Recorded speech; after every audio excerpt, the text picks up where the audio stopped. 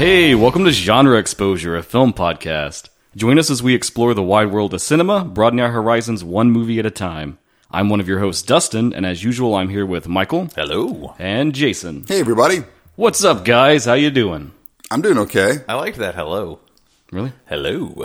Well, I'm glad you liked it. That was my, that was like a Masterpiece Theater hello or something. Hello there. Hello. Welcome, listeners. It's very good. Thank you. But I do have a question. Okay. Let me see your fingers. Are they limber? Are they happy? God damn it. It's 9:30 in the morning, you asshole. I had a lot of coffee. So what are we talking about today? We are talking about the 5,000 Fingers of Dr. T. You're way too excited for this. I am excited for this, and I can't believe you guys aren't. This is going to be the lowest seen, most hated episode we've done so far, I think. I guess I'll have to find a musical group to share it in or something. I'm sure they're out there. This actually has a following. Of course it does. It has a pretty decent following. That's one of the things we're going to talk about. Sven Gulli showed it a couple of years ago. And Nice. and people were like, ooh, 5,000 Fingers of Dr. T. And the rest of the world's like, the fuck? Yeah, this is the very definition of a cult film, which I don't think we've really touched on that much yet. I mean, no. That's a hard term to pin down, though, too. Right. But I have my own definition of that. And we will get into all of that and more, but first, like always, we're going to warm up with a bit of what we've been watching. Cool. Yeah, someone else go first. You go first this time, Dustin. You never go first. Oh, okay. I've noticed that when I write the notes. I always like, what order are our names in? And mine's at the bottom, of course. So, there's a lot of things I could talk about. I don't want to repeat the one time where I rattled off like 500 movies. Yes, you do. I mean, I kind of do. I don't want to do it, but I will. But what I do want to talk about is a little bit of anime, because the final Evangelion movie came out yesterday to Amazon Prime. First time you can watch it outside of Japan. Oh, look, it's right there on top of my IMDb when I was searching nice, for yeah. my movie. Good, they're promoting it well. But this is Evangelion 3.0 plus 1.0 Thrice Upon a Time. I'm confused already. Right, so most people are, if you know anime, you're going to be vaguely familiar with Neon Genesis Evangelion. It's one of the most popular anime ever. I've even heard of it. It's giant robots, right? Right, yep. Okay. It gets very trippy, very psychological, very out there. And it was roughly like, I want to say 2007, the original creator came back and they were like, we're going to do these new films. It's kind of going to be like a recut of the plot. It's going to remix what was before, but also bring in some like new story ideas. And yeah, wow, it's taken them like years and years, because just this year they've released the final one. They were just waiting for the people who got mad about it to die off. Probably, yeah. And then they're like, okay, those people are dead. We can make a new one. And I'm happy to say I loved it. I thought it was amazing. I don't want to go deep in the plot because it is the fourth film in a series of 4, so a lot of context is going to be completely lost on people. They are all on Amazon Prime now, so if you want to check it out, it's easy to go back to the first one and just get right in there. I think what Dustin's trying to say is that I don't have to pay extra for them. Right. If I'd like to. They're free with Prime. If I would like to watch them, I don't have to pay more. But yeah, it was amazingly told story, great animation, huge like spectacle fight scenes with the mechs and stuff. I really don't want to spoil too much about the plot, but yeah, I loved it. It was a very satisfying conclusion to everything. I do think, kind of like the original Evangelion, it'll be an ending that'll piss a lot of people off. It won't be like what they wanted out of this. Is this where, like... Is it their rise of Skywalker? Is that what you're saying? I wouldn't say it's that far out there. Perhaps Last Jedi. Maybe that's a better analogy. It's very typical of the director Hideki Anno. He always kind of does these like reaches for like a very weird direction that's like usually not the satisfying thing you want it to be, but there's a lot of like metaphor and significance in the ending. Well, sometimes you don't know what you want until you get it, so, you know. True. And sometimes you can't always get what you want, but you get what you need. Thank you, Mick. What's the pacing like on Evangelion? Like, I've always wanted to watch it, but I was worried that it's like, because I don't do well with it slow because I'm American and I need. So you didn't like it when it was too fast with Promare. I need it just right. I need the Goldilocks of anime. I think the films are pretty well paced. There are a lot of slower segments, but I feel like they earn it with like a lot of action, and then they'll kind of slow down for a good chunk of time. Okay. This film might be tough because it's almost 3 hours long. And there's a good like whole chapter that's about a full hour where they really super slow down and do a bunch of character building. Okay. So He doesn't like that. I don't like character building. I think you should try the first one. It is very well paced, and it's mostly just like a recreation of parts of the show. Okay. Because the kind of the way they framed it was like the first film, it's like, oh, this is just going to be like a straight, like we reanimated it better remake. And then in the second film, they kind of like diverge from the line. And with every subsequent film, they've drifted further from the original plot. Okay. I'll give it a shot. It's one of those that's like iconic amongst Yeah, I've been meaning to watch that one for a while. anime, so I feel like if I'm delving into the world of Gundam, I should also... It's another stop you should hit, yeah. Yeah, okay. Yep, so that's me. Okay. I'll go. Yeah, you go. Okay, it's one I've been meaning to check out for a long time, and it's been on Netflix for a while, but I just kind of missed it. 2019, directed by Justin Benson and Aaron Moorhead, Synchronic. I really want to see this. So, basic premise, I'll give you the IMDb synopsis. Two New Orleans paramedics' lives are ripped apart after they encounter a series of horrific deaths linked to a designer drug with bizarre otherworldly effects. Starring Anthony Mackie of Marvel fame, Love him. like Falcon and stuff. He's done a shit ton of other stuff too, but it's mostly for Falcon. And then Jamie Dornan, who people might know from the 50 Shades of Grey stuff, which I haven't watched. But he's actually super cool in this movie. I'll plug this movie because a lot of people haven't seen it. The Siege of Jadoville, I think is what it's called. It's on Netflix. He was apparently in Robin Hood. That was a shitty movie. Mostly for 50 Shades of Grey is what he's in, but there's like the Siege of Shadowville is on Netflix. It's pretty cool. Yeah. Jamie Dornan's in Like that. a war movie? Or? Yeah, it's that one's based on like what's the word for a platoon? Mm-hmm. Yes, a platoon of soldiers that are like have to hold down a South African town. Oh, cool. Those are always fun. Yeah, it's kind of your typical like 300 type style story, but it's super cool. I actually really endorse that one. But anyway, So this is my burning question, and you don't have to spoil anything. I just want to know. Does Synchronic link up at all with The Endless and Resolution? so I realized I hadn't seen The Endless. What are you doing with your life? I know, and It's okay. I haven't watched it either. What the fuck? Dude, do you know how many movies there are to watch? hundreds, literally hundreds. You haven't seen Tenet yet. Shut the fuck up. I started Tenet the other night. Nice. So I know The Endless is kind of Lovecraftian, right? Mm-hmm. Okay, so the basic premise here of Synchronic is that these paramedics come across this, what they think are just junkies that have OD'd on something, but like one of them has a fucking sword wound in his chest, and they're like, what the fuck? Like, they're like, this is something that you will only see in New Orleans, like paramedics now seeing a junkie sword fight. Like, okay, of course. They just happened upon Highlander. That's it. That's Yeah, all. exactly. But essentially what Synchronic does is it kind of like transports people throughout time, depending on your position currently. So like if you're in one spot, it will transport you through somewhere in time. And there somehow becomes the ability to bring things back through time. The way they kind of get around this like scientifically is that if this drug was designed for adults and it was supposed to just make you kind of trip out, but it fucks with the pineal gland, which, as we know from Beyond, you don't fuck with the pineal gland. It just like shoots out of their fucking forehead.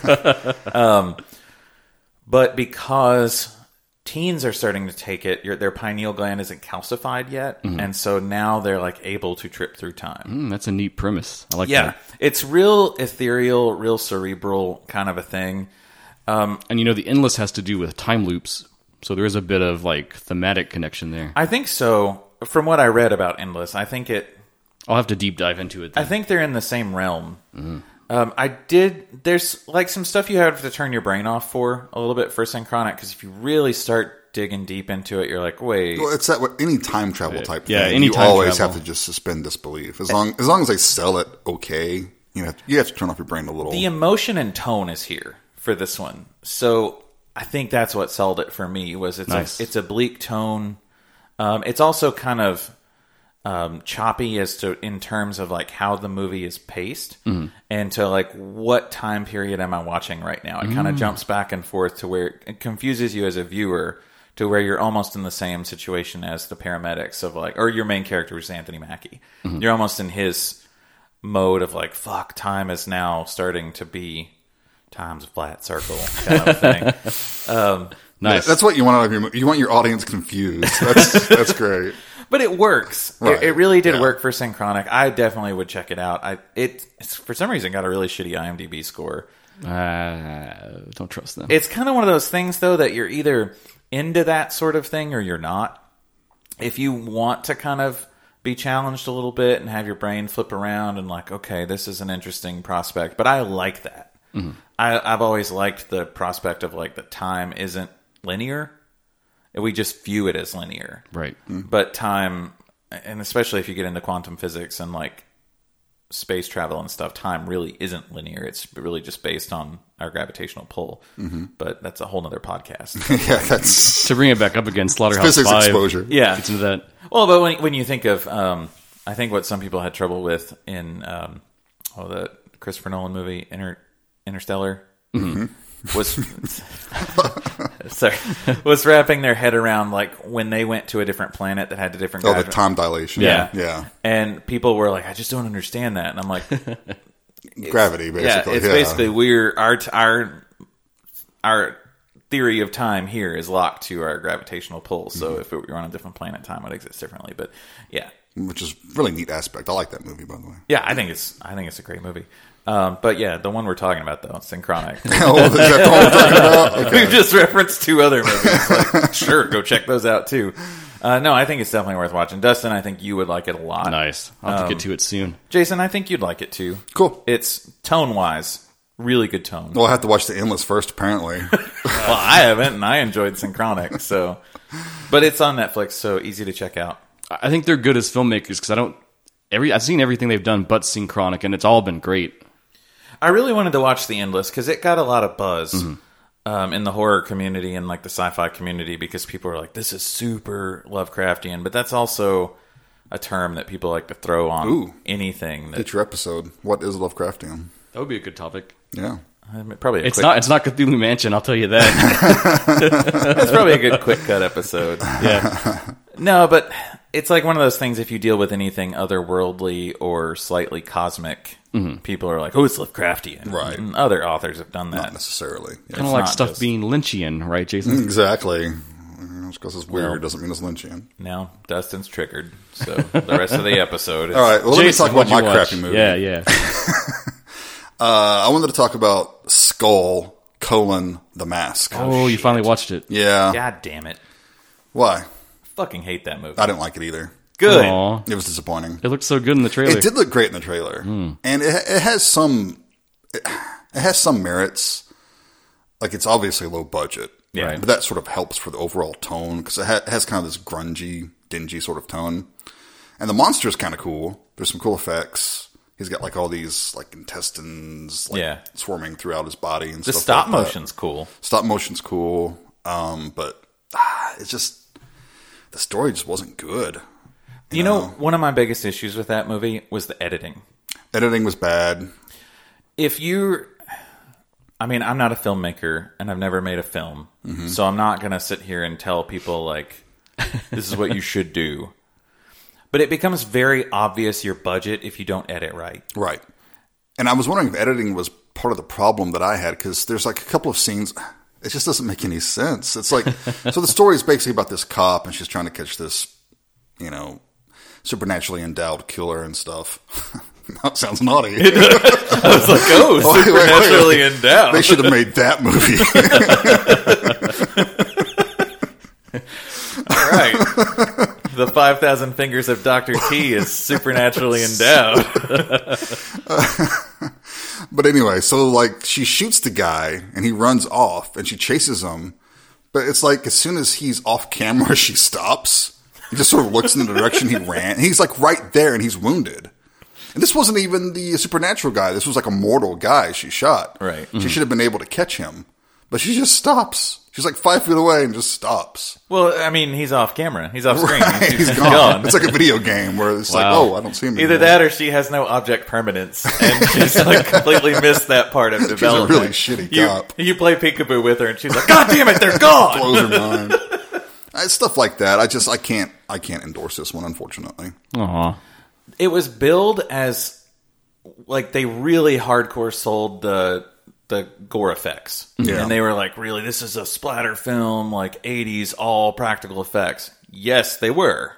There was some CG augmentation here and there, but yeah, there was a lot of good practical stuff. But it was the way they fucking cut it. Like, everything was cut to where... Yeah.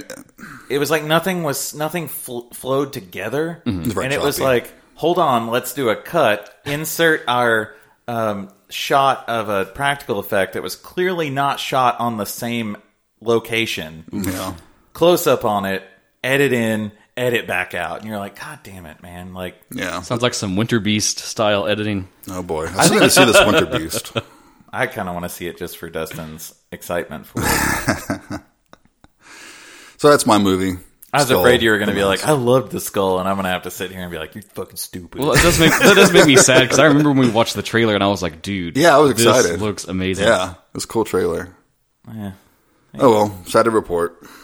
Okay. At least somebody's out there doing practical gore effects, though. And this- it's cool to see something from Brazil, you know, because you get the whole different cultural aspect and stuff. It does have a following. A lot of people did like it. And, So, you know, good for them. I'm glad they liked it. yeah. That's fine. It's okay to be wrong. All right. So, Jason, your film quotation.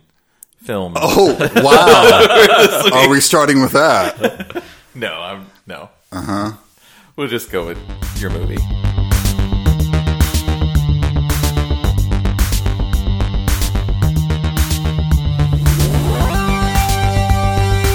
Okay. The 5,000 Fingers of Dr. T. It's from 1953. I knew this one would be a risky pick. I don't think it was risky. I mean, this is one of those movies that I think you should see. I'm not going to say you'll like it, but I think it's definitely, if you like old Hollywood. Yes, which you should. So to get some big stuff out of the way, it's directed by Roy Rowland. Yes. Kind of the super notable thing to talk about it is that there's writing credits from Dr. Seuss. Yep. He worked on the screenplay and did the lyrics for the songs. That's very noticeable. And the set design is obviously influenced by their artwork. Yeah, I did a little digging, and he apparently was on set for a lot of it and kind of like helped direct. He was very hands-on, yeah. Oh, would you say he's hands-on? Damn it, that didn't work. What the hell was that? I'm looking at the Happy Fingers thing, and we'll post this for you guys. Images. You know, this is a from podcast, right? Yeah, sometimes I don't know. We'll post an image for this because it's you kind of need to see it to get it. But there's like the kid's wearing like a Mickey Mouse type hat, but instead of the ears, it's a giant golden hand. That's like It's the official Terwilliger beanie. yeah. Oh, there it goes. I got excited about the beanie. That wasn't Jason's hand that hit that, by the way. So I guess top level, do you want to give us a synopsis of this film first before Yes. we go any further? So basically, it is about this young boy who's learning the piano, who doesn't want to learn the piano. He's being instructed by Dr. Terwilliger, played by the great, underutilized Hans Conried. He was fucking awesome. He's amazing. He is so good. He should have been so much bigger than he was. He should have been supernaturally endowed, but he wasn't. So this kid doesn't want to learn. His mom comes out and says, keep practicing. So he has this daydream. He falls asleep because it's boring. And then his daydream involves him being captured by Dr. T, who plans on capturing 500 other little boys to have 5,000 fingers to play this big, huge piano he made. And it's the opening of the Terwilliger Institute, and it's a big deal to him. And basically, it's all about him trying to escape the institute, trying to save his mom, who's been hypnotized by Dr. T, and the plumber, I can't pronounce his name, Zabalowski. He's trying to hook him up with his mom. And it is a family film. It is a musical. It is a fantasy. And I kind of love it. So let's talk about that genre first, because this is the first time we've ever Yes. talked about a musical before. Yes. I think everyone is pretty familiar with what a musical is. Right. It's a movie where people will burst into song Yeah, we don't need to go spontaneously. deep into that, but There's probably some argument though as to what would constitute a musical. Okay. So I've got the official definition here. The official definition. Look at that! I didn't even know that you'd planned that, and I segued that perfectly, Yeah. didn't I? So it's a film genre in which songs by the characters are interwoven into the narrative, sometimes accompanied by dancing. These songs usually advance the plot or develop the film's characters, but in some cases they may merely serve as breaks in the storyline or elaborate cutaway production numbers. There And you go. then, of course, like a lot of genre of film, this when you trace it back, it goes back to theater and the stage. Because that's, I think, when a lot of people think of musicals, you're going to think of like, theater productions. Broadway stuff Right. like that. Yeah. And so another thing to note is that as it developed from the stage into film, the biggest difference is that in film you're going to have lavish background scenery, and usually they'll develop locations that would be impractical to show in a theater. The advantages of film. Also, musical films characteristically contain elements that will remind you of the theater. Performers will often treat their songs and dance numbers as if there is a live audience watching.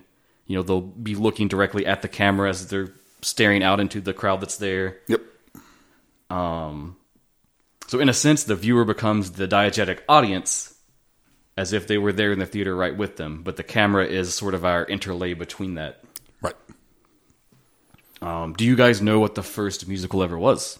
Like the jazz singer, basically? It is, I was correct. going to say This the was like jazz the first singer. talkie. Yeah.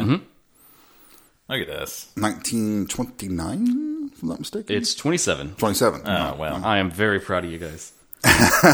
Yeah, it was the first to have an audio track, and it used both non-diegetic music and diegetic music, and there were only very short sequences of dialogue. Right. I've seen a little bit of it. Have you guys ever actually watched it? I've never seen the whole thing. I watched some of it back in college when I took the film classes and stuff like that. And highly important at the time, of course. Oh, Yeah, yeah. it's one of those, like, if you're, it's like right there with the Lumiere brothers, like, Yeah. it's thrown into that whole intro to film course. Sure. As it should be. Jazz singer's always right there. And so then to kind of just shoot us through quickly kind of the history of musical and cinema. So in the late 20s, that's when it took off, like you said, along with talkies being a thing, moving away from silent films. In the 20s, a lot of this was exemplified with the films of Busby Berkeley. He was a choreographer that was known for his distinctive and elaborate set pieces and the use of a lot of like choreographed showgirls in these big, huge productions. During the 30s, musicals of people like Fred Astaire and Ginger Rogers became massive, very much captivated the public. Films like Top Hat, Shall We Dance? And then, of course, in 39, you have The Wizard of Oz. Oh, yeah. Made a big splash as Classic. Which we've just found out the other day that some of our best friends haven't ever seen Wizard of How Oz. have you not seen Wizard of Oz? We were in the chat thread when he was like, maybe I should finally watch Wizard of Oz. And we're like, I'm sorry, what? What do you mean finally watch Wizard Even of if Oz? you don't go looking for it, how, like a rerun on TV or something. Like, How have you not been exposed to I it? agree. I think your parents have failed if you have not seen Wizard of Oz as a child. I grew up on it. I might have said this before. Like, sorry to interrupt your break. Though. No, that's good. I spent a lot of time with my aunt when I was growing up because my mom worked, and so my aunt stayed and she babysat me because she had a small child as well. So it was me and my cousin a lot, and my aunt was super into sci-fi, and so like my love of sci-fi came from my aunt. Cool. And when she passed away very young, so like I have a lot of sentiment towards stuff that I watched with her. And we probably watched Wizard of Oz once a week. nice. Like, it just became, that's what we did. Nice. Like, we usually watch Star Wars and Wizard of Oz. See, I watch Beetlejuice once a week with my grandma. Oh, nice. That probably explains a lot about me. I think it does. Beetlejuice is awesome. But yeah, so Wizard of Oz was groundbreaking because it experimented with stuff like Technicolor. So even as musicals are developing, they're kind of pulling along with the development of film over the years. The 40s and the 50s, there were a lot of musicals from MGM that kind of made a big splash. You had stuff like 55, you had Oklahoma, 56, The King and I. A lot of these films, their sort of standout thing is that they relied on the star power of the actors that were involved to really kind of push and sell them. Even movies like, especially in the 30s and 40s, that weren't technically musicals would have musical numbers, like Marx Brothers and stuff Yep. like that. It's kind of like in Indian films today, where you just have to have musical numbers. Don't matter what the genre is, they're going to break into some. I'm sorry, Bollywood. Which stuff. we won't Yeah. delve into Bollywood, but that is a whole other like path you could talk about. When you want to talk about musicals. That's a whole other thing. Maybe we'll do a Bollywood film at some point. No, I don't know. I had a professor in college who used to talk about how much he loved Bollywood, and he was very white male. Like it was like very strange that he loved Bollywood so much. But I It actually can be pretty kooky and pretty crazy. So Well, I actually got, he gave an extra credit portion on a test, and it was about this gritty Bollywood movie that I happened to know about. And I was literally the only person in the class who got this answer right. And he stopped in class and he was like, "Why do you know this movie?" I was like, "It's on Netflix. I watched it one day." nice. He was like, "Okay." Nice. I was Please proud of continue. myself for that. So in the 60s, a lot of stage musicals would be transferred to film and went on to have like big box office successes. You had stuff like West Side Story in 61, My Fair Lady, Sound of Music. Sound of Music, Yeah. Mary Poppins. We should probably talk about Disney in the mix of that because a lot of their films end up being musicals, even their animated features. Oh, and Hans Conried, the Dr. T of this, voiced Captain Hook in Peter Pan. Yeah, I saw that. Interesting. I didn't know that, but I can see it now that you bring it up. You can actually see it on his face too. Like, Yeah, because they would oftentimes reference the Yeah. performance of the vocalist and draw that into the I could character. totally. I was looking up because I didn't know anything about Hans Conried, and I was like, God, he's like, you're just drawn to him in 5,000 Fingers. It's just like, dude, this guy is authentic, like old Hollywood greatness. And so I looked him up, and I was like, oh fuck, he even looks like Captain Hook. Like you could totally see Yeah. him in a stage performance of Peter Pan playing Captain Hook. Get to the 70s, Jason's favorite era. Woohoo! We know that there's that focus on gritty realism that kind of came into things, but the sort of classic Hollywood musical was still thriving. You had stuff like Willy Wonka and the Chocolate Factory in 71, Fiddler on the Roof, Cabaret, Pete's Dragon. And again, it was that same thing where even against sort of the trend of the era, they were still kind of like sticking to that stage show aspect that's always pulled along with musicals. Sure. Talking about the 80s and the 90s, a lot of your musicals there that were big, that's where you get into like the domination of Disney and like their animated films with stuff like Little Mermaid, Aladdin, Lion King, on and on. And then talking about sort of the 21st century and on, there's been a rise of like more darker musicals or musicals that kind of take like a biopic angle or remakes of classics. You've got stuff like Moulin Rouge, Chicago. A lot of Broadway stuff too. Les Mis. A lot of Broadway stuff that's been not so easily transformed onto screen. That horrible Phantom of the Opera movie that should have been so much better. It has moments. And then sort of the other angle of this, I would say, is the cult musical. And this is going to branch us into talking about your thing about cult films. Sure. Like Rocky Horror Picture Show. Yeah, that's sort of the first one that would come to my mind if you're going to talk about a cult musical, where it's sort of outside of the mainstream of like the Hollywood engine and system, and yet it has this huge following that everybody, they love this film so much. Rightly so. So, Jason, would you say that 5,000 Fingers of Dr. T is your favorite cult musical? Let's talk about that. What is your favorite cult musical? Oh, man. See, when you're talking about cult musical, see, let's talk about my definition of cult. Okay, What I think of let's as start there. cult. Okay. And I think Dr. T is the perfect cult film because, to me, I don't think you can make a movie for a cult. Like if you're making a cult movie, you're making outsider art. You're trying to appeal to people who don't really like the mainstream. Right. And while those can work, to me, a cult film is something that was kind of forgotten. Like Dr. T was meant to be a mainstream success. Sure. It adheres strictly to 1950s formula. It's got the fucking kid from Lassie in it. right. So it's yeah. supposed to be. Yeah. But it just flopped. It was a critical failure. It didn't make any money. They did a preview of it and cut out 9 musical numbers and reshot the very beginning. Wow. It was that disastrous to preview screening. And that version's lost. No one Yep. can find that one, unfortunately. The songs are retained, but it was on the soundtrack that was released. but no one's ever seen that preview version since And I think then. you definitely notice it because when I was watching it early on, I was like, okay, it's a musical. And then there's like a long segment with no songs. Mm-hmm. And I was like, well, is this actually a musical? There should have though? been a song or two in there. Right, you can tell. I did You can notice tell. that. It felt like this, and a couple that, we'll get into it, but like some of the songs I really, really liked. Oh, yeah, there's some very catchy songs. They've been really- stuck in my head. I since really watched liked it. some of them, but then there are others I was like, where's the rest of the music? Like there's no, it didn't always fit my definition of a musical. Right. So I was confused at some points, but that makes sense that a bunch of it was cut. So years later, it's rediscovered, pretty much like in the 90s, early 2000s. People start paying more attention to it. It gets critically reevaluated, starts gaining a cult following. That's a cult movie to me. You know, So I think the typical definition a lot of people would use is it's a film that has sort of been ostracized or forgotten in the mainstream, but it has sort of this underground following of devoted fans. correct.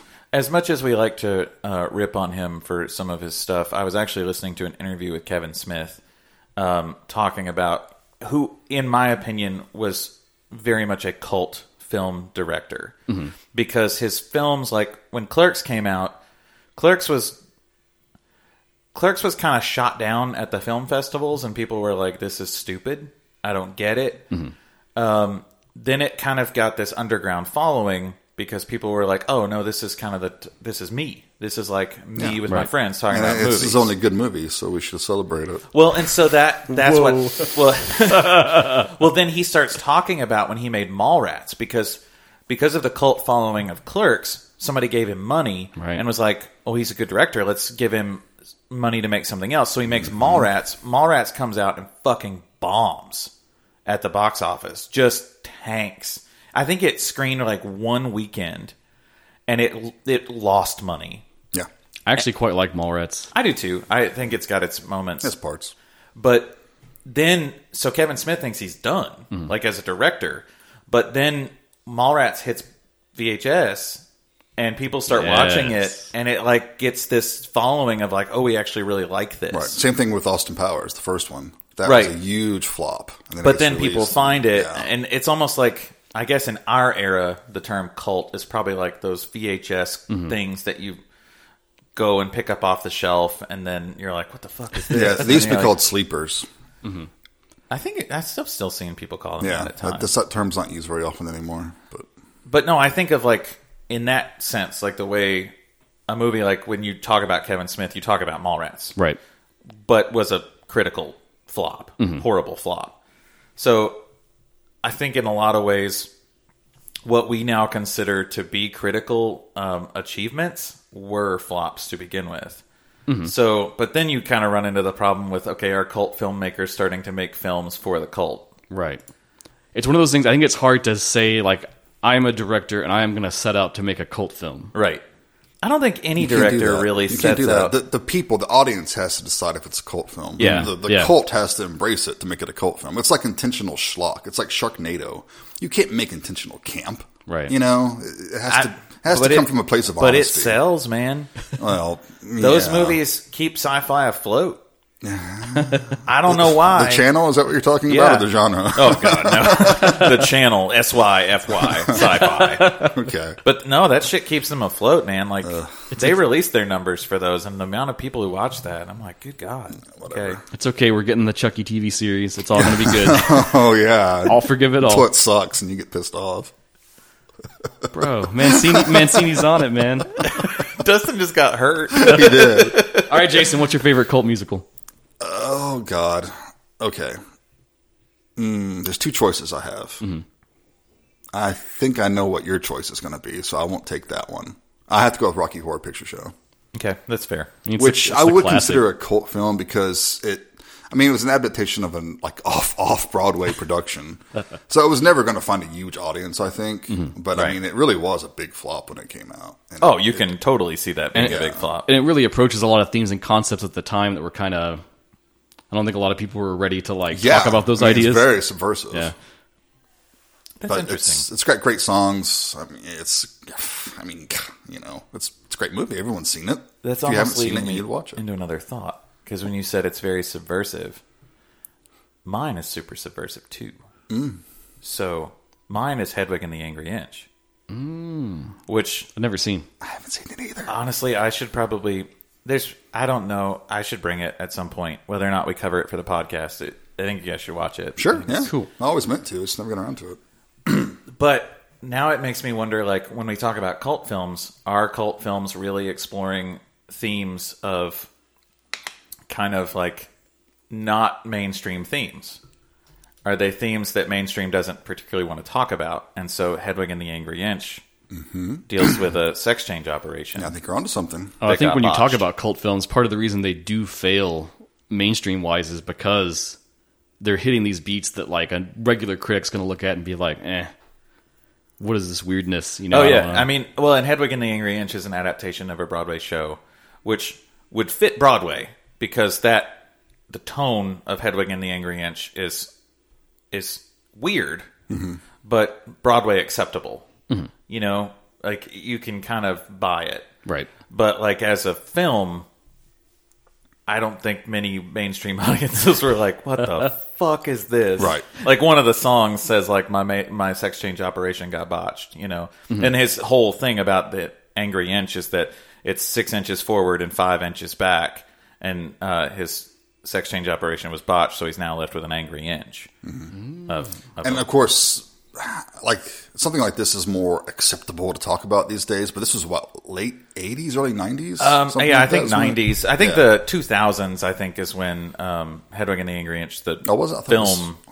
I'll pull it up. I think it's 2000. Don't try to find out. It'll take too long. There's no way to know. We go ahead with Dustin's, and Okay. I can. So we'll see how in sync I am with Jason on this. My pick will be Phantom of the Paradise. Yes. Yes. Yep.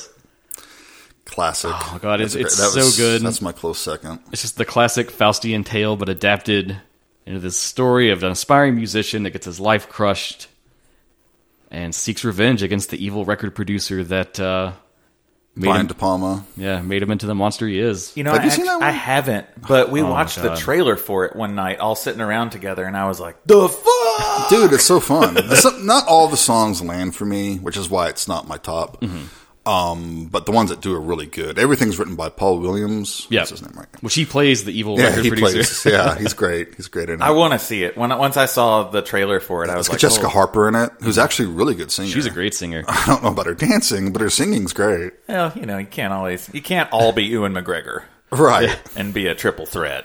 Right. But it's super stylish. Oh, and Beef, the character of Beef. Beef.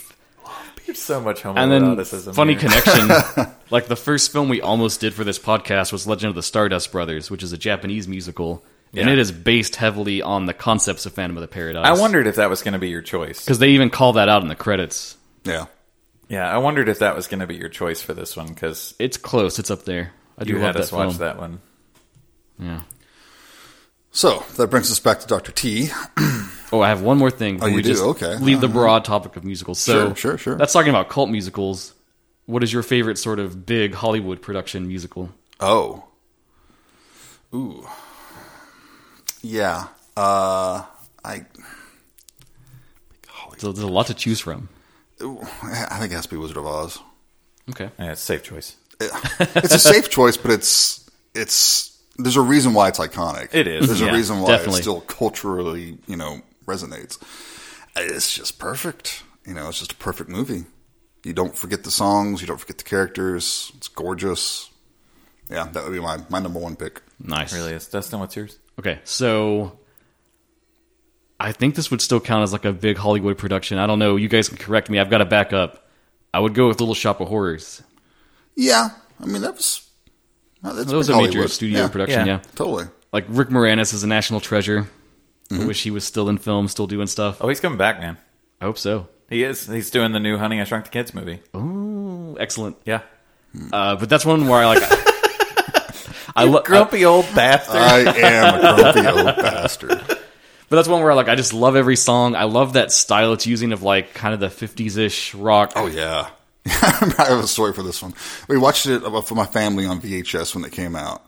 I knew a little bit about it, but the rest of my family didn't.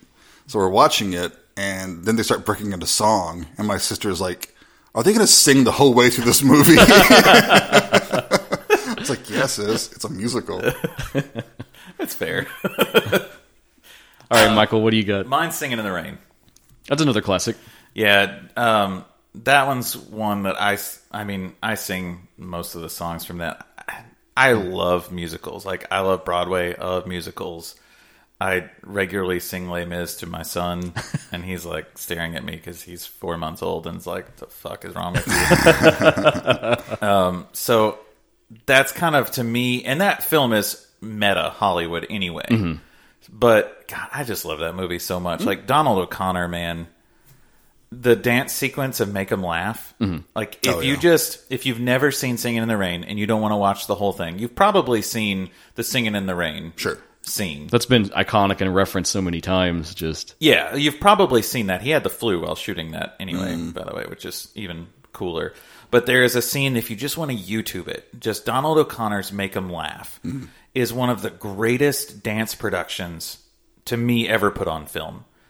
The scenery flips, like he walks on walls, walks really on ceilings, like, and all of this is so practical. I don't know if it was one take or not, but it could have been. But just YouTube that and watch it and see, like, I'll link it in the show notes. Yeah, back in the day, there's no CGI. There's barely any opticals yet. You know? Every time I watch it, I'm just like, the performance ability of him as an actor and a dancer and a singer is just mind-blowing of how good that is. And then you've also got Carrie Fisher's mom in there too. So nice. You know. Well, speaking of like the lack of CG and just production design, to get us back to Dr. T, I really appreciated that when it got into like his dreamscape, and it's this weird like phantasmagoric Seussian nightmare world with like weird angles and stuff. They just built the fucking set, man. They're like, whatever, let's just build this giant place. Absolutely. That was awesome. It's a great set. That's one of the standouts of this film for me, was the set pieces were just... You could tell it was just on this huge lot. Yeah. It's like a more whimsical cabinet of Dr. Caligari. That's a good... Yeah, that's kind of the imagery that I had in my head. Because everything's like elongated and curved in weird ways that it shouldn't be. There were times where... So there is a scene... I don't know if we really need to break this down from like... Well, yeah, scene by scene. We should touch on points, but there is a scene where the kid is climbing a ladder. Yes, and the ladder kind of curves out as it goes. Yeah. Did they have that fucking kid on the ladder? Oh no, you probably couldn't see it as well as I could on the Blu-ray. But it says an optical. There's an insert. It's like a matte painting, and then they show the real film of the kid climbing, and it's pretty obvious on blue. You really notice the wire when he jumps off. Yeah, I was like, but it looks good. So Dustin and I watched this on streaming. We'll link to a couple different places that you can stream this. It's on Crackle. I watched it on some other weird offbeat channel that shows movies that they get the rights for really cheap. Yeah, and Blu-ray for this is bare bones. There's not even a trailer on this thing. Wow. Oh, it's put out by Mill Creek, so of course. Yeah. But no, I didn't see it that much, but when I was watching that, I was like, holy shit. Yeah. Like, surely they didn't let that kid climb that. But then also it's the 50s, so they're probably like, why not? You know? Right. Get him up there. Yeah. He hadn't done Lassie yet. Okay. Lassie comes after this, according to IMDb. So, yeah. And actually, this is one thing I like about, and the actor Tommy Rettig, his name was, I think he's really good in the part. A lot of times, kid actors can be kind of annoying or amateurish or whatever, but I liked him. Yeah, he was. I liked him. His, I think we should talk about the reason that he's playing piano, which I found incredibly sad. Yeah. So his dad died. And he talks about in the very beginning that he just does what his mom wants him to make her happy. Yep. And I was like, God damn. He's a good son. But it's also super sad. Like, this kid is so hung up on, like, doing everything to make someone else happy that he's willing to go through this piano thing and he doesn't want to do at all. Right. And people treat him like shit playing piano too. They're like, no, you're off rhythm. Right. So it's not pleasant for him at all, but the fact that he's like, no, I need to do it because it'll make my mom happy if I do it, so I keep doing it. I'm like, Jesus, man. No, I mean, but that's also a nice thing, isn't it? It is, but it's sad in retrospect because you wonder how much therapy that kid's going to need when he grows up.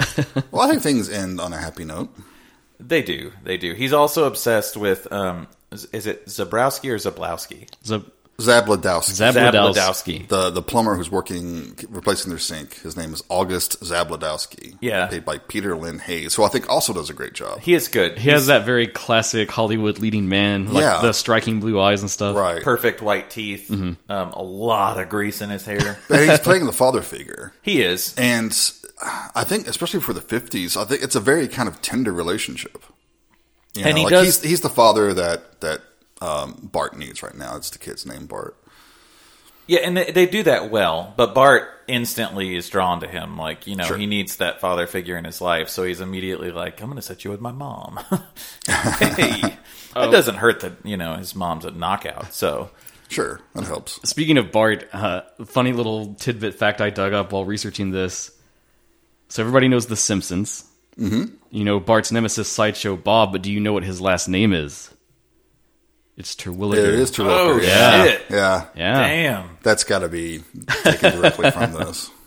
That's like such a crazy deep cut reference. It is. It makes me- crazy, yeah, Sideshow Bob also has kind of a Hans Conried sort of delivery there. Kelsey Grammer gives him. But, like, how many writers do you think saw this movie as a kid?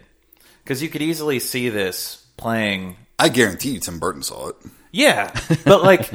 at some point. You know, this is one of those movies that probably played Saturday mornings or Sunday afternoons, you know, on TV that kids probably saw. And it's also safe to show. And they probably also got it cheap. So they could show it easily without having to pay a lot for it. So this probably, for a lot of people, they saw it and then just left their brains. You know, like they didn't really... And on that note, it was also re-released in '58 under a different title called Crazy Music. they cut out the elevator scene. That whole scene's missing. But otherwise, it's Dr. T. It was just re-released as a different title. That's like the Asylum Productions version or something. Yeah. Interesting. So who knows how many more people saw it then? And like you say, yeah, it was probably playing on TV a lot because it was cheap. And Well, so Dr. T pops in real life Yep. towards the beginning of this film, and he's giving Bart shit because Bart's like off rhythm. Oh, this was like... It frustrated me because he's not that bad. No, he's not at all. But you know what this reminded me of is the scene in Whiplash where Okay, J.K. yeah, Simmons is like giving the kid shit over... He's just fucking hazing him. That's the only reason. I don't know if you've ever seen that. I haven't seen that one yet, no. That it's You've at least seen the meme, right? Where it's like the da-da-da-da-da-da-da-da. Yeah. It's actually a really good film, and J.K. Simmons is fucking Well, he's a gold great in actor, it. yeah. But it's like there's nothing wrong with the performance at all. He's playing it perfect, but he's just fucking hazing him, Right. and that's all Dr. Terwilliger's doing to him anyway. It's just like, I have the power over this, so Well, Terwilliger also makes one line that I think does make him the villain, because he says that Bart's performance reflects on him. It's about Right. him. It's Right. not about him. It's not about Bart learning the piano and stuff. It's all about how it represents Dr. Terwilliger. Have Yep. you guys ever? I know, Dustin, you played bass some, but have you either of you ever taken professional lessons? I tried with guitar, but it just didn't stick with me. I did for a very little bit, and I got very at odds with my teacher, and I quit and taught myself. Yeah. So. See, so I was classically trained. I didn't stick with it, but like I learned piano early, and then I learned guitar from a teacher. And both of those instances, my teacher was not really very good at being. Well, it's a different skill set. You could be great at guitar, but teaching someone guitar is like a whole other... Right. A lot of people can't teach very But well. everything falls back on the teacher. You know, like how good you are is a reflection of how good of a teacher you are, and that's just bullshit. That's not true at all. Like some kids may just not have it, or you know, or they just want to go their own. They want to Fleetwood Mac it and go their own way. Right. You know, which is kind of what you and I did. But no, I related to that heavily. Yeah. My teachers were not at all like Dr. Terwilliger, but they all had that very much like, no, play with the metronome. Right. Which I know now, play with the metronome, but like then I'm like, what the fuck does it matter? I'm playing the notes. But that's when, you know, Dr. Terwilliger in Bart's real life is gone pretty quick. Like he just pops in. Scolds him, runs off. Yeah. And then we get one song before the fantasy elements start with Bart and his mom. Right. So even before it's a fantasy, it's still a musical. Sure. But that one's also kind of naturalistic in a way because she's singing along to his playing on the piano. So Yeah. it's not like overly It's no big production or anything. Right, yeah. right. But then when Bart falls asleep, Well, they also, what I like about this is it is kind of like the Wizard of Oz-ish like setup. Yeah. We're in the real world. We meet all of the characters, and then what those characters and kind of those interactions translate into the dream that he has. Yes. Because the plumber is there changing out the sink, and they kind of have a little conversation on the side. Right. Was it Bart mentions right that he's good at the piano too, I think, and Yeah, that Zabludowski plays, yeah. but they don't want him to like show him anything. Right. Because he's just a plumber. there's, if this would be such a weird like porn movie because you've got like the 5,000 The things. hell? Well, you got the plumber that shows up like, "Hey, I'm here to install your sink," and then you got the bad guy who's like, "No, Don't sully this. 5,000 fingers of Dr. T." You asshole! Dr. Seuss made this. That's a quote for the Shout Factory. Asshole Dr. Seuss. Don't sully this. But you're also talking about how the people in his life are in his fantasy. Right, it's the obviously. same thing like in Wizard of Oz. It was like, and you were there, and you were But there. you also see on the piano a picture of two old-timey gentlemen with beards, and they show Yeah. up in the fantasy too as the guys connected by the beards on the roller Oh, skates. yeah. Yeah. God, that's some weird fucking imagery, man. Yeah, that's cool. But yeah, so you get all this sort of setup, build up, and then he's supposed to go back to practicing the piano, but he nods off. Right, because it's boring. And it's really hard to explain the plot from. Well, yeah, basically it's all about him trying to escape. He's trying to save his mom. His mom's been hypnotized by Dr. T, and he's helping. She's number 2. She's helping to run the place. Right. And that's pretty cool, the scene where she's like giving orders and running things, because she's wearing half a dressing gown, like evening gown, Yeah. and half a business suit. I thought that was interesting. Yeah, it's kind of a cool representation of that. Especially 'cause dichotomy in a lot of the housewife versus a working woman. You Yeah, know? because a lot of the shots, she would turn one way or the other, and you would only see like that side of the outfit. yeah, that was a cool. There's a visual lot touch. of really progressive direction in this, like very pointed of things that I don't think are that you saw as much for the time period. Like this is really reaching pretty far past what you'd expect for a movie like this, as far as set design, themes, and like costume design. Probably why it didn't land too well at the time. It was a little ahead of itself. Yeah, in some ways. probably. But yeah, we have to mention the poor beanie Yeah. that Bart wears through the entire dream sequence. Yeah, because Dr. T tells him to put on his official Terwilliger beanie. Which you see, his mom is overseeing the production of these for all of the children that are going to show up. Yeah, like when she's arguing with the guy because the fingers are like bent. Do they look happy to you? But yeah, this thing is so crazy. Well, the funny thing is, it's like you would hate it because he doesn't want to be there anyways, but he still wears it through the whole film.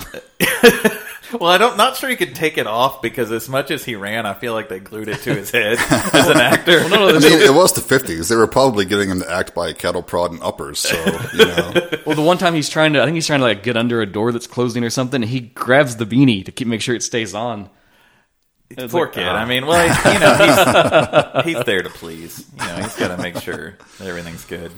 Yeah, and then he enlists the help of the plumber, Zabludowski, who's in his dream. He's installing sinks so the institute can open. They're not a fun place either, by the way. They have cells that the kids are supposed to be assigned to. Right. They're supposed to just kind of hang around until he drags them out to play his like Uber piano. Yeah, all the other kids are supposed to arrive the next day for the grand opening. So he convinces Zabludowski to go talk to his mom, try to get her away from Dr. T and all this stuff. And One of my favorite lines of the movie is Zabludowski explaining his pay scale. Yeah.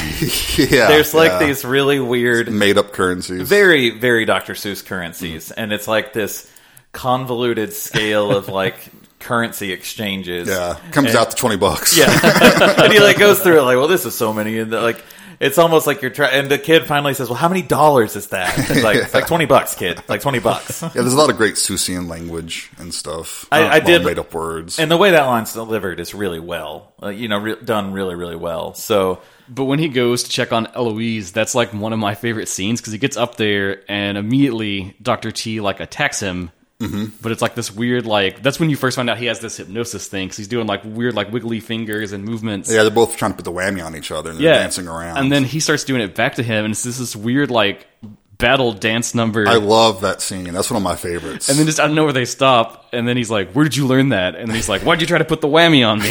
yeah. And Hans Connery does that like that almost a split type thing and comes right back up. I mean, that was kind of impressive for someone who's not like known as a dancer. It was, It almost made me think of like a Looney Tunes bit or something. Yeah, for sure.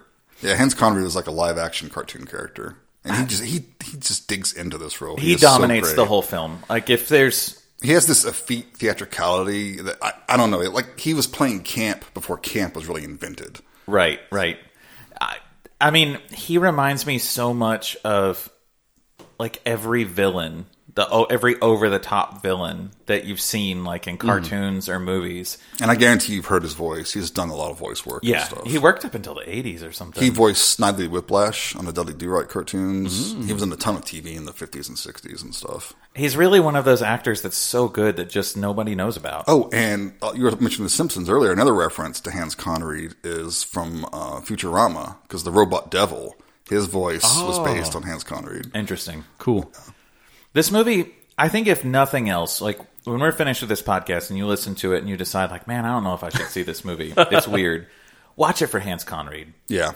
It's just such a great performance that I don't think should be missed. This is his only big role in any movie. I have some sad little factoid about that too. Oh, yeah. He was super excited and enthusiastic about the role, and he's quoted as saying this: "I've never had any such part before, never have since, and probably never will again. We rehearsed for 8 weeks before I was engaged to shoot for 8 weeks, an extravagance that I, as a bit player, had never known before. If it had been a success, with my prominent part in the title role, it would have changed my life forever." Mm-hmm. It would have. He should have been a major star. He really should have been. Mm-hmm. That's so sad. I mean, I'd love for him to be able to hear now, you know, what The celebration people it has. are, what Oh, yeah. people are talking about. And I think film lovers and people who appreciate things past, like, well, that movie sucked. You know, like, not to be film snobby, but if you watch movies and you try to pick out performances from people, like, he's a great actor. Yeah, yeah. Criminally underused. And he would also wind up doing another Seuss project. Halloween is Grinch Night. I saw that in the his credits, little yeah. scene sequel to How the Grinch Stole Christmas. But he's the narrator and he voices the Grinch, kind of like Boris Karloff did for the original. Interesting. So in the scheme of things, after confronting Dr. T, they kind of talk it out, and he starts to sort of upsell the situation a little Yeah, bit. right. yeah. And Dr. T's plying him with like cigars and that's a fun scene. yeah. And he gets Eloise to kind of flirt with him almost in a way. Oh, yeah. Sort of like smooth it all over. And it's so when Bart figures out how much he's getting paid, and he basically makes a deal with him, and he's like, "Well, if I can get you $30, will you not install the sinks?" Well, the other thing, too, is that Bart finds out that Dr. T plans to have him executed. Well, that's when he goes to get him the money. But we're skipping one of the best musical numbers too, though, because after the hypnotic dance thing, and when they're trying to ply Zabudowski, they do what is it? Get Together Weather is the name of the song, I think. Yeah. And I like that song. That one stuck in my head. The one that I think my favorite song from the whole one is the one that Zabudowski shares with Bart. The Dream Stuff one? Yeah. The slow one? Okay. I like that one a lot. It's a fine song. That was a really good fatherly moment. Yeah, where, it was, where they're bonding over. Where it's like, and Zabudowski starts to see like, okay, maybe I could be a good dad. Yeah. You know, like he has this look about him that, you know, he's like, I don't want to be dad. You know, I'm not set out for this. But then he sees like how much Bart looks up to him, and he sees like, okay, maybe. And it's also cool that he doesn't really talk down to Bart. You know, he kind of treats him almost like an equal. Yeah. You don't see that a lot, especially in those old movies. I like how he leads into it, too, because Bart's kind of like pretending to fish. Yeah. And then he just like, You're doing it wrong. he doesn't question or anything. Yeah, he just like inserts himself in. He's like, well, no, we have to do it this way. And he kind Yeah. of takes the invisible rod and just like keeps Right, going he with goes it. along with it. I'll show you what to do. That's a really Yeah. good scene. I It think is. it's a very heartfelt scene. But that's when you truly see that Zabudowski is the hero. Yeah. That's going to be the hero or whatever. But But since we are talking about the songs, I think maybe I should confess this now. Okay. I did not like any of the songs. Didn't like any of No. the songs? Now, I don't know if we could actually play some snippets. I think we should, if we could. I think it would be covered under fair use, and it's a 70-year-old movie. Who's going to care? I'll see. I'll look and see who owns them. So I think with a musical, it's kind of important, at least a few bars to give people an idea of. We can what's at least in there. link to it. Yeah. We can link to it and get away with it, so nobody will sue us. Okay. You didn't like any of the songs? No, man, they all kind of felt like, to me, generic, like Hollywood of the time musical songs. Nothing was catchy. Get Together Weather wasn't catchy. None of it was really catchy. None of it was like, it all just kind of felt very samey. And I see here on the Blu-ray cover, it says, songs you'll never stop singing. They've been in my head. And like the next morning, I couldn't even like hum you a few Really? bars of the song. What about you, Michael? They're not like, they don't stick in my head the way others do, but they were catchy at the time when I was watching them, you know, like. To me, there are three big numbers that stick in my head. And Get Together Weather is one of them. Right. And then the Because We're Kids one isn't bad. That's when Bart's singing about how adults don't believe in kids or trust in them and stuff like that. That's kind of a funny one. Yeah. But skipping ahead a little bit, there's some shenanigans, you know, a lot of running away, Bart trying to escape and all that stuff. But once Dr. T kind of catches them all at the end again, that's my favorite part because Dr. T has basically his own national anthem that he commands everyone to sing called We Are Victorious because, you know, he's captured them and he's won. So he has to have this big production about it. And they're all singing his praises and everything, and he's just standing there like his hand over his heart, looking all proud. And I thought that was a catchy song, too, We Are Victorious. It was, I think that the problem is, like, we're trying to put these songs in comparison to other musicals that we've seen or heard a million times to where I can sing those in my head. Sure, like all of Wizard of Oz. Yeah, like I've heard those for my entire life. But had this not been more successful, would we have heard some of these songs, you know, that much? Would they be more ingrained? I think that's that's probably what I'm not saying it's on that level of Wizard of Oz. It obviously isn't. No, but I think that maybe that comes to be like, okay, Dustin, you didn't like them now, but what if you heard them your whole childhood? Would nostalgia have put those, you know, in a different spot? Is nostalgia enough? It's also music is so subjective, right? You know, I didn't see this when I was a kid. I was a teenager when I first saw this. Like there are those who love Iron Maiden and those who are wrong. Right, right, exactly. It's just that's how subjective it is. Some other fun bits about how he runs this institute place. He's got like a goon squad. Yeah, I like his goon squad. They felt very much like Oompa Loompas almost in a way because they're kind of just marching about right at his command. And then there's the twins that you're talking about, which are these two old guys who have their beards tied together, and they kind of zip around on roller skates. And they're dressed like from the late 1800s. Yeah. Yeah, that was a fun scene, because Labadowski puts on roller skates to fight them. See, I didn't like that part either. You didn't like that part? To me, it felt like, it was like, oh, look, we have these people trained on how to do... You think I'm a grumpy old man? Look at this Grinch over here. Labadowski even says they want to fight on roller skates. I'll fight on roller skates, you know? Yeah. Like he's going to meet them on their level. It just felt very forced, and it was like, oh, we have these people that know how to do like a roller skate stunt thing. Let's do like the roller skate stunt scene. Oh, man. Dude, what did you think, Michael? As far as that goes... Yeah, that scene. It didn't bother me because it fits into the tropes of musicals, so like I've seen enough of them that it doesn't bother me. Like I expect them to. There's just little parts that I love, like when he grabs the garden shears, you see them both kind of jump, like oh shit, he's gonna cut our beard. I don't know. I thought it was funny.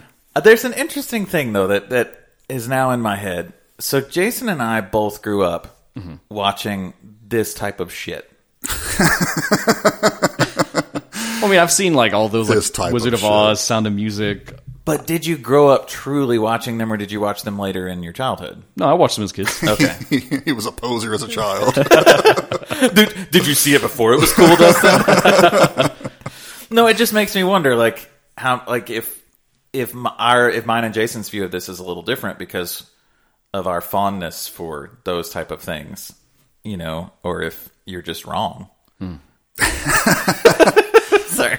Well, not everything is going to land. No. To me, it's like I just feel it in that place where it's like among those things, but it does feel lesser than all of those to me. Yeah, it doesn't have the same charm that the classics do, which is why they're classics. I mean... Sure, but I think there's enough charm and enough energy and individuality in this movie that it deserves to be seen. Oh, absolutely. I think it definitely deserves to be seen. I also wonder what this movie would be like. I don't use recreational drugs, but it made me wonder if people who do would watch this movie and just trip, yeah, the counterculture would love this movie. You know? If this came out in the 60s, it would have been a much bigger hit, I think. But then from the We Are Victorious song, he puts them in the dungeon, and then Dr. T has to get ready for his big. We need to talk. We need to Opening. spend a couple minutes talking about the dungeon. Okay, let's talk about the dungeon. Because The first time he goes there, it's in his attempt to just run away, and he falls down a chute, Yes. kind of slides in there. the dungeon is the run. dance number is what Yeah. you're talking about. Well, the dungeon is what it's run by. Very buff and beefy, oily men Oh yeah, I mean, it is a in dungeon. That's very typical. tight leatards. Sure. And lots of oil. Yeah. Your point. It just got it was like a whole shift in the movie. Like, oh, okay, well now we've got like I didn't think that. I think that's the youth thing.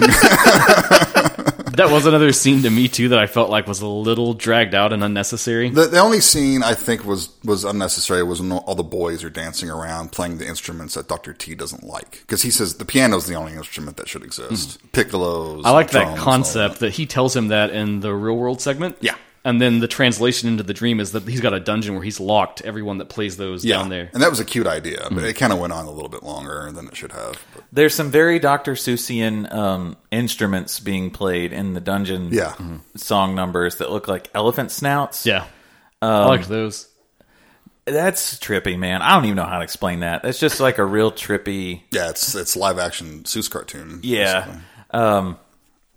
Yeah. Just know there's a dungeon scene with lots of oily dudes. But then the other end of that is once he's captured him again, he sends him to the dungeon. They do this elevator ride. Yes. And that might be my favorite part musically because that song is so strange. Oh yeah, when they're singing about the different floors, the different levels of the dungeon, and what's on. There's them. apparently supposed to be another level, but the song got cut. Yep. And so you don't see it. Yeah, I have it here. They thought it was too horrifying, and they didn't want to include it in the end. They cut it out. The actual stanza is third floor dungeon, household appliances, spike beds, electric chairs, gas chambers, roasting pots, and scalping devices. Holy shit. That's awesome. And they thought with the gas chamber part that was a little too insensitive. Oh, yeah, that's... Especially with his They Zabludowski. could have cut that line and replaced it with something else. But they just sliced that little part of the song out, basically. Yeah, it's a cool part too. I like that. Okay. And then, but I love it when Dr. T's getting ready for the big grand That's opening. a great- That's a great song. I don't know how you don't like that one. I didn't- The I dressing didn't song, care for Do Me it. Do Duds. But it was the most Susie song And of the Connery is great. He is so good in this part. Yeah, because he's singing about all the stuff he wants to wear, and they're dressing him up, and it's so much fun. I did enjoy that scene a lot. I thought it was very well done. Very well choreographed. He's got this huge pompous costume on by the end. It's like all these medals and cords and this huge hat. It's very well choreographed. That's a fun number. And in the dungeon, they make an atomic device. Yeah, I got lost at Zabludowski that does. point, man. At that point, I was like, the plot's gone for me here. I understand that Everything's going crazy by the end. That's Yeah. the point. I understand that it's just child logic, but I really didn't like how that panned out, especially because once he has the It's device, dream logic. It's a dream. once he has the device, it's he shows it off in the big climactic scene, and they're like, "Oh, is that atomic? Yes, very atomic." Yeah. I think that's That's also hilarious. It's the 50s, man. that is playing very much into the atomic craze of the 50s. I love of, like- Connery's reading of that. Is it atomic? It's so good. So Because after atomic can mean anything. I mean, it was bad, but it could mean anything fantastical. yeah, I think it's just the obsession with the atomic bomb and Sure. the mystery behind it. Nobody truly knows how horrifying it is. And they've got the 500 kids, but I don't think it's actually 5. But it's a lot. There's a lot of kids. I have some fun notes on that. So they couldn't get 500 kids. Right. They had about 150, and apparently a lot of them didn't want to be there. And Obviously. it was this hard to coordinate scene. There's a couple of great shots I want to talk is about. the kid that's crying? He's really crying. He's really crying. Dude, he is really crying. There's this kid. poor kid. He's either scared or whatever, but he's just sitting there crying. And you see one of the other kids try to console him. He's patting his back. And then they show him again at the end when they're celebrating and they're all playing whatever they want. He's still crying. Yeah. And he's not doing anything. He's not touching the keys. And the kid next to him grabs his hands and tries to put them on the keys. And he just pulls them away. No. But so this was said by Dr. Seuss and confirmed by some of the other creators that worked on it. One of the 150 boys vomited on the piano while they were trying to shoot the scene. I read this. And it made a chain reaction where all 150 were just hurling and throwing up. God. then here's the best part. Dr. Seuss commented that the film's reviews were very similar. I did read that, but I read that like while I was watching the early parts of the film. So when I knew it was coming, it's hard to watch that scene knowing that all these kids just started ralphing everywhere. That's hilarious. It's like that scene in Stand By Me. It was just contagious puking. And that whole sequence there where they get all those kids looks chaotic. Oh, It yeah. just looks like pure chaos. Like they were like, we can't wrangle these kids. Just turn the It's camera perfect. on. It's a perfect ending. It's so much fun. It really is. I think it's that scene too is where another of my complaints is I don't think they go far enough with some of the ideas they're trying to talk about, but there's sort of a lot of World War II metaphors and parallels in this. And that one, the way they have the kids all lined up and they're kind of processing them through and forcing the hats on their head. Yeah.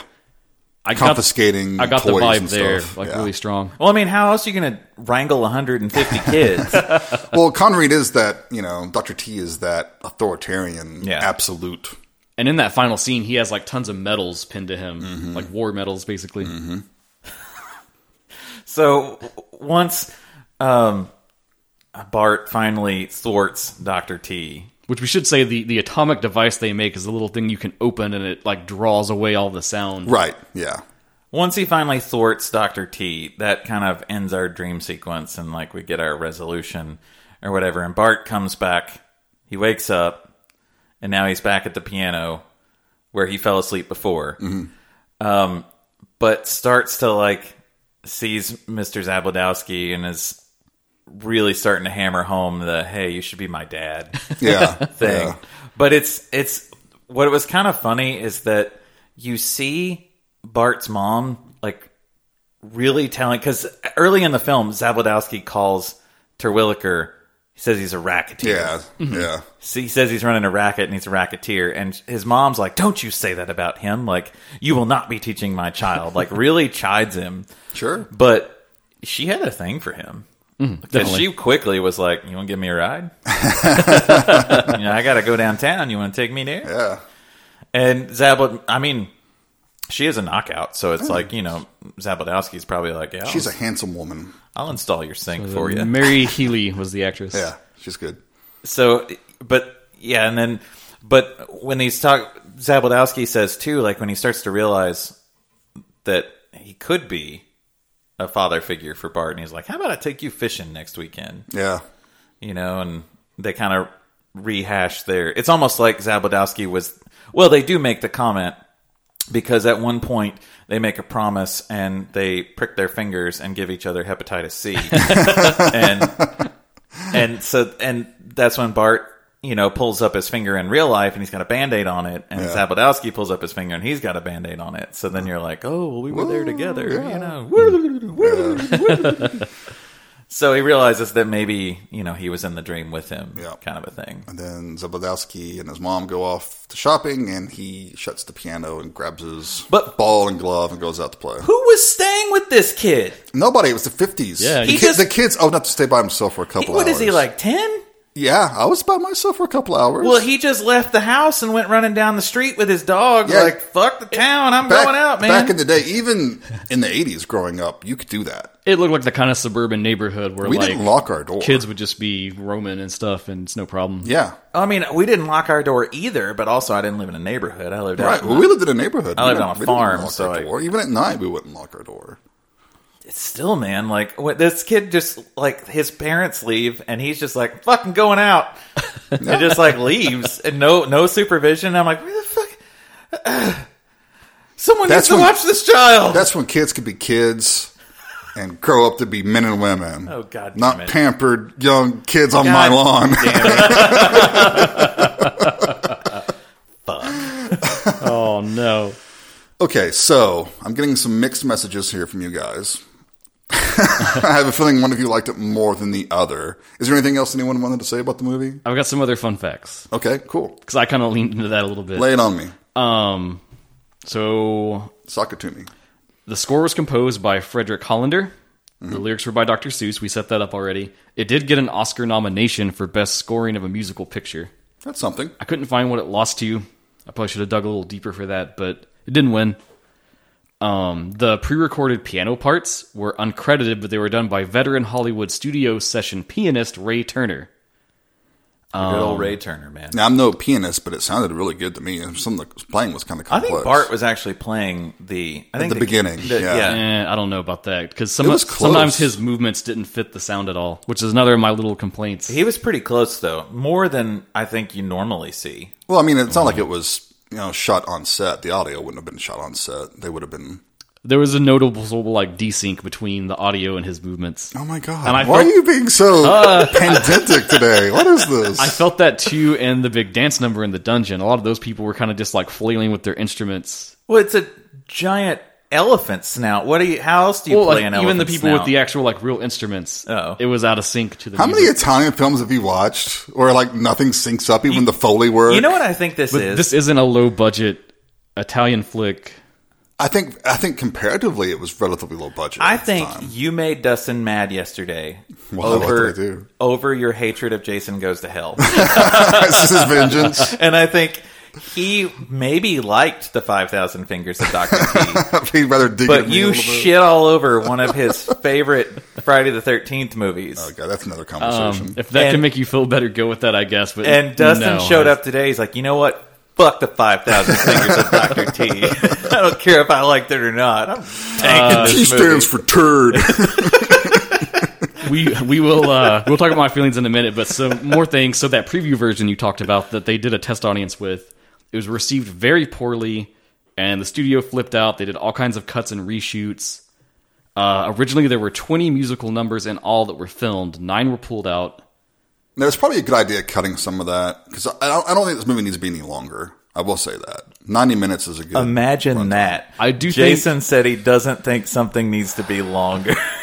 I do think too long. it needed like another song or two lot to of kind movies of are. like balance it out. I agree with that. Like you said, that footage is lost. They've never been able to find any of the missing I'd footage. love to see that footage. At the Hollywood premiere, a lot of patrons walked out after 15 minutes. It had terrible box office reception. It pretty much got widespread negative reviews from the critics. Of course, we talked about, in more modern times now, it's kind of been rediscovered and reanalyzed by people. Talking about the film, Dr. Seuss said it was a debaculous fiasco. Yeah, that's a great term. And he had it omitted from his official biography. That's for harsh. credits. That's harsh. In the wake of the film, when he was questioned whether he would work on another movie, he said, "Hollywood is not suited for me, and I am not suited for it." Well, no, that's a fair statement. And it's very unfair though because I think they did a good job. I think Seuss did good with the screenwriting and the song lyrics. It's and very stuff. Dr. Seuss. It's just not the If Dr. this had Seuss just that Hollywood wanted. If this had just contacted with audiences, I think a lot of it is he would have had more live action. it is Dr. Seuss, but it's filtered through the Hollywood lens. Oh, that's a very good and statement. in a way yeah. that kind of blunts a lot of the magic of his creativity and the worlds that he creates. Right. In Dr. Seuss books, there's no one filtering that. Just let him be Dr. Seuss. Let him be wild and crazy. But we see that in almost every film we watch now. It's like, okay, well, we need to make a movie that's going to make money. So we're going to filter it through whatever we think is going to make money at the time. There's still some interesting. Well, it doesn't. Continue. So two Not final that much, facts. It was one of the earliest films to be released in stereo, and that was done as part of a ploy by people in the industry to get TV viewers back into the theaters. Oh, yeah. Because that was a struggle at the time in the early 50s. Maybe kind of like now. They used a 98-piece orchestra to do the score, and it was one of the largest ever assembled on a Columbia soundstage for the time. Cool. And then the last thing, when you talked about that earlier draft of the film, it had some darker themes, which was one of the problems the studio had. And there's a few tidbits that people still know, like elements that were cut out. Dr. T originally had a magic saber that he would use to behead his henchmen Holy crap. whenever they were incompetent or they would fail to capture Bart. And once decapitated, they would rise again as headless zombies. And it was this comical thing where they would still try to serve him, but they would stumble about. Oh my god, it's Reanimator. Yeah. Like 30 years early. Eloise's cage that she's trapped in for parts of the film, originally it was supposed to be suspended above Dr. T's bed for him to stare at her and watch her. Oh, you mean her? What was it? Lock Me Tight. Yeah, Lock Me Tight. And there was extra scenes where she would recite these little rhymes that was like her doting on him and saying how loyal and loving she was after he had hypnotized her. Whoa. And the finale was supposed to have a song where Bart would sing, and it was him encouraging the two twins with the beard to turn on Dr. T and strangle him. Holy shit. With their beard? Yeah. Wow. Whoa. Death by beard. But when they dropped that, I guess they shunted it to the thing where cuts their beard. Zabludowski defeats them. There is one thing we didn't talk about that was kind of fun. It's one of these things that's like, they will never allow that to happen now because it's so uncontrollable. But when they break Bart's mom out of her Lock Me Tight cage, Zabludowski uses this prop flamethrower. Oh, yeah, thing. Yeah. And the flame that's coming off of that son of a bitch is really way too big for a prop that anyone should be using. And he's actually burning through this prop. Yeah. And when I was watching it, I was like, oh shit, that looks really dangerous. damn, yeah. You should have that kid take a couple steps back. But it looks like it. I'm sure it was fine. I'm sure there was lots of asbestos on the set. Oh, yeah, sure. But like this flame shoots out, and I was like, holy shit. That's what. And then he like, the actor's like kicking it to try to make it fall. Cause yeah, it was pretty intense. And I was like, oh shit, they'll never let somebody do that now. That's great. Yeah. And then to close this out, I have a question I wanted to pose to you guys about this film. Because I've really been like going back and forth on this since I watched it. The scene when Bart and Zabludowski kind of team up and decide they're finally going to, deal with everything. And they have this conversation about like, oh, you should be my dad. You should marry my mom. Da-da-da-da. Sure. They kind of just decide that between them. And I know this is the child logic of this dream world.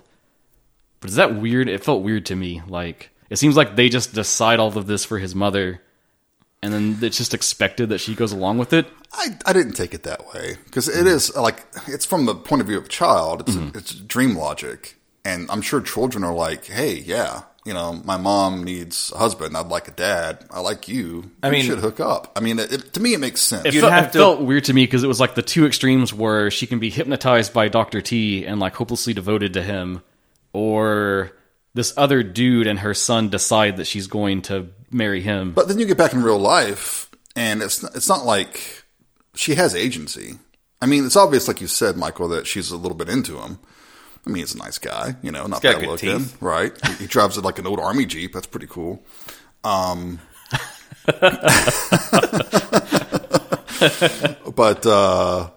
it's not like they're being forced on each other. It's at the end. It's like a indication that hey, maybe they're interested and they'll get together. I see what you're saying, though, Dustin, because I think it's easy. I think this is like one of the things when you evaluate history. And it is the 50s. I understand that. When you evaluate history, you have to be careful about what lenses you're looking through to evaluate it. And I don't see what that has to do with any of Dr. Seuss's works, Michael. I think it's very easy to see that, though, like especially because of the time frame and the climate that we're in. So I think it's very easy to see that. But I do think you have to look at this film through the lens of the kid. Right. And that's the way a kid would think. And if you try to impose more adult ideas on this film, I think you can see a whole lot of shit that you probably shouldn't see. It's not like Zabludowski's like, hey, you dame, you're going to be my wife. You have nothing to say about it. I think it's a naturally forming relationship. What I actually like is how sheepish Zabludowski became when he realized, like, oh shit, she might be into me. Yeah, right. And he immediately is like, yes, ma'am. Yeah, of course I'll drive all you. Shucks. Like, gorge. He really became more like, sit down, kid. I gotta go do some stuff here. But no, I don't think that's an issue, personally. Again, I kind of wish we had a female presence on this podcast to speak on that end. We should. What the hell do we know? But Tiffany didn't have a lot to offer on this one. She bailed by that time, didn't she? I'm out. She was not a fan. Piper asked me, she's like, when I was telling her about the movie, she's like, would I like this? I was like, I don't know. I mean, also, Dustin, don't you think that sometimes women want to be told what to do and things? Oh, okay. This has been Genre Exposure. We won't be back again for another episode. Join us next week as we try out our new host. Yeah. Jason will no longer be joining us. That was, of course, a jest. Yeah. Okay. We should probably Final thoughts. Yeah, final thoughts before Jason fucks us royally anymore. Oh my god. Jason, it was your pick. Where are you at on it? Well, obviously it's my pick, so I enjoyed it. I like it. It's not always the case.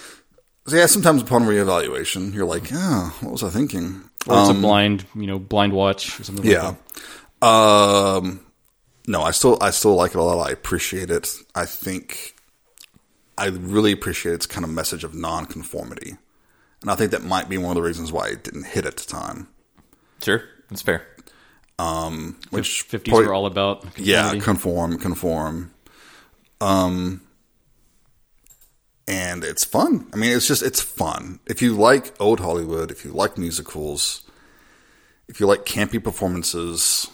I feel like dungeons with a lot of oily dudes in it. Have you ever been to a Turkish prison? Immediately was in my mind when he walks into that, and I'm like, ever been to a Turkish prison bar? Ever seen a grown man naked?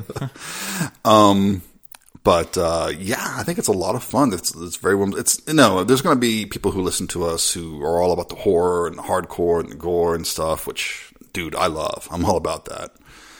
But Well, that's part of there's our also goal other- is right. to explore and branch there's out. other genres. There's other things to watch. There's other things that need to be rediscovered and celebrated and seen more. And this is one of those movies.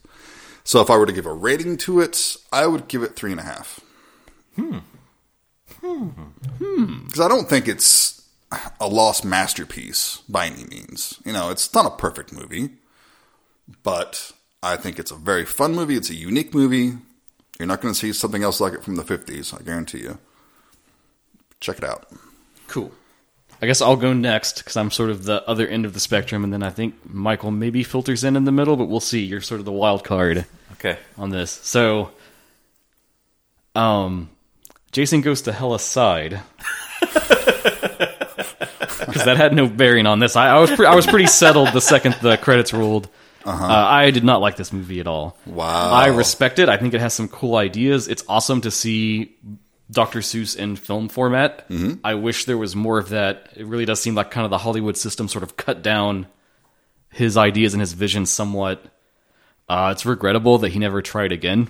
Yeah. So I think with the right sort of people in the mix working on it, he could have made something amazing theatrically. Mm-hmm.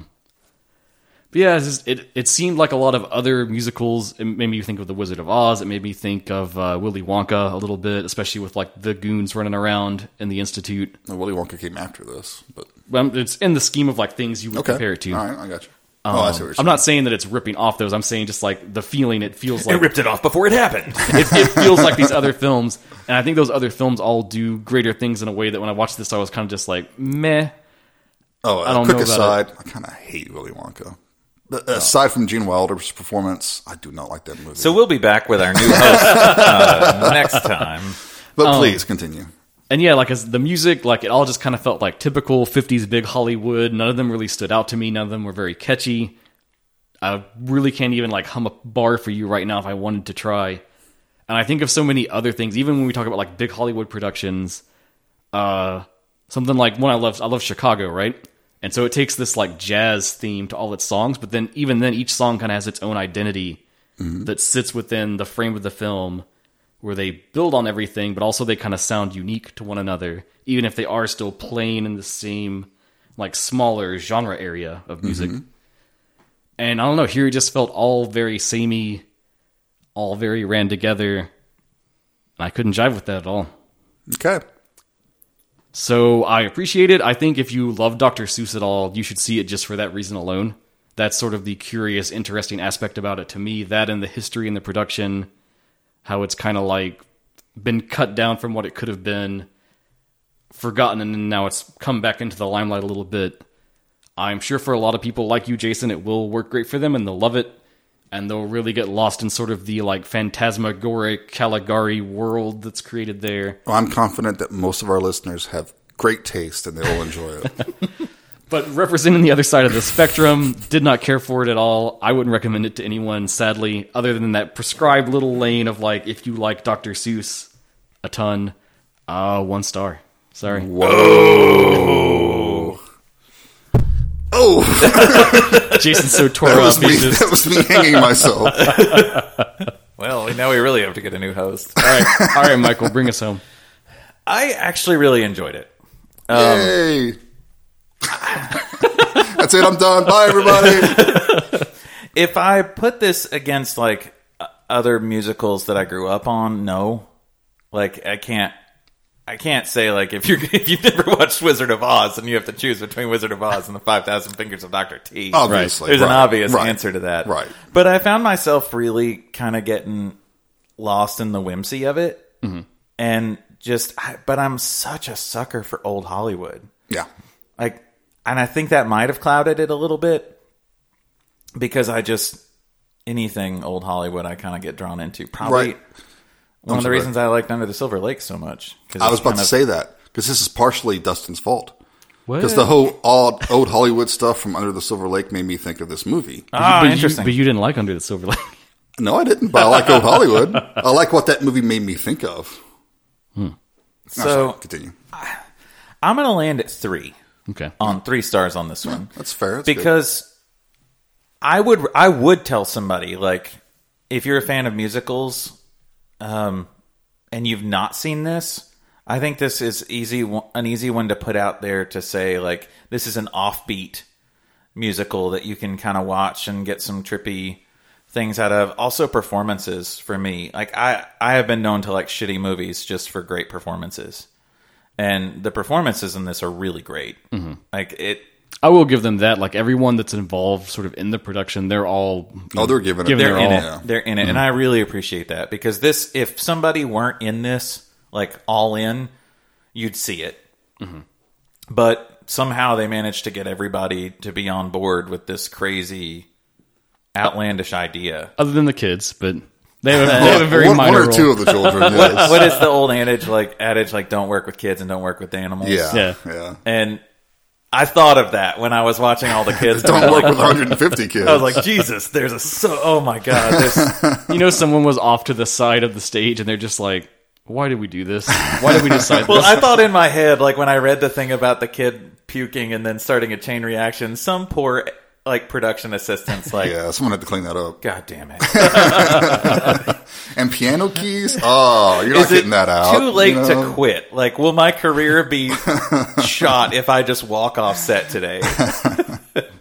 So no, I'll land at a solid 3. Nice. I think I could recommend it to people, a certain audience. I think I could recommend it Yeah, to. I think anyone listening to this knows who they are, who would enjoy this. Yeah, if you saw that we're doing a musical and you just were like, I'm not listening to that one today. Right. You know, this is definitely not for you. Obviously not. But if you've made it this far, I think check it out. I think you'll like it. yeah, I enjoyed it. I really did. Plus, it's streaming for free on several sources. We'll link to that. We'll link to that in the show notes. The one I watched it on is so fucking weird. I don't even remember what the title of the channel was that I watched it on. But I know it's on Crackle. That was okay. Yeah, but the Blu-ray was only $10 on Amazon. So well, there's that. So if you collect musicals, that's an easy grab. sure. Okay. Cool. Well, I'm a little disheartened, but not terribly surprised. It's okay. It's okay to be wrong. Right? So I could be the wrong one. it's your think pick you are. next, right? It is my pick next, and in the scheme of our schedule, I think this episode's going to fall into October. Uh-oh. So this is the first time we should The holy month. maybe talk about the holy month that we all worship. We love October. We love Halloween. We love horror films. We're all about that. I think the plan is that we're going to try to have an episode every week in October. Every week of a horror film in October. All horror related. So I took that into consideration. I also promised the next thing I would bring would be very trashy. Yeah. So I had to keep that into consideration I've been too. waiting for this. So in the scheme of that, we'll probably have more announcements about what we're going to do. We'll have 2 normal episodes in October. We'll have 2 extras. We'll find something fun to do for those. Maybe it's a good time for that trivia showdown. Yeah, let's do it. But when we did The Nightingale recently, it got me thinking about the fact that we haven't done a lot of female directors. And that's not for any other reason than just kind of in that we, haphazardly pick these kind of just on a whim. And women have been terribly underrepresented as directors in history of film. But that's been on my mind too. And I have the perfect trio of all these things, that it's horror-related, woman director, and it's pretty trashy. Which Roger Corman movie is this? Interesting. So we're going to be watching 1987's Blood Diner. Yes! Directed by Yes! Oh God. Everyone watched this movie without me. This movie fucking rules. Yeah, it's directed by Spoiler. Jackie Kong. Everyone watched this movie without me, and I was so bummed because Well, where the hell were you? probably having a baby, you asshole. No, this was a long time ago. I saw this. Yeah, it's you got- may have been in Ohio then. I was in Ohio. It's got a blue from the Vestron line. Nice. So, Do you have it? of course, I love this movie. Excellent. I'm excited. I'm so excited. I've been wanting to rewatch it, so this is a great excuse. It's crazy, it's bonkers, it's super trashy, it's over the top, gory. It's all the things if you love horror films, it's got it all there. Yep. So, oh man, It's so not PC. no, not at all. I'm so excited for this. Our friend of the show, Adam, was wearing a Blood Diner shirt when I saw him a couple weeks ago. yeah. So cool. Awesome. Nice. We'll Looking dig forward into to that it, next man. time. Yeah. As always, and finally, guys, thank you so much. Some of you have started reaching out to us, even with just little comments on Twitter, Instagram, Facebook, even just the littlest thing. Just say, like, hey, I dug this episode, or you guys suck. Yeah, let us know how wrong Dustin is about this movie after you watch it. We really appreciate that. It really Yes. makes our day, and we love interacting with you guys. So please continue to do that. All your favorite social media channels. And Aye, aye. Facebook, Instagram, Twitters, the emails. MySpace. that's still there, so we don't have a MySpace presence. Don't go looking there. Until next time, guys, and I'm so excited for next time now. Yeah. We'll see you guys then. Thanks so much. Bye, everybody. Take care.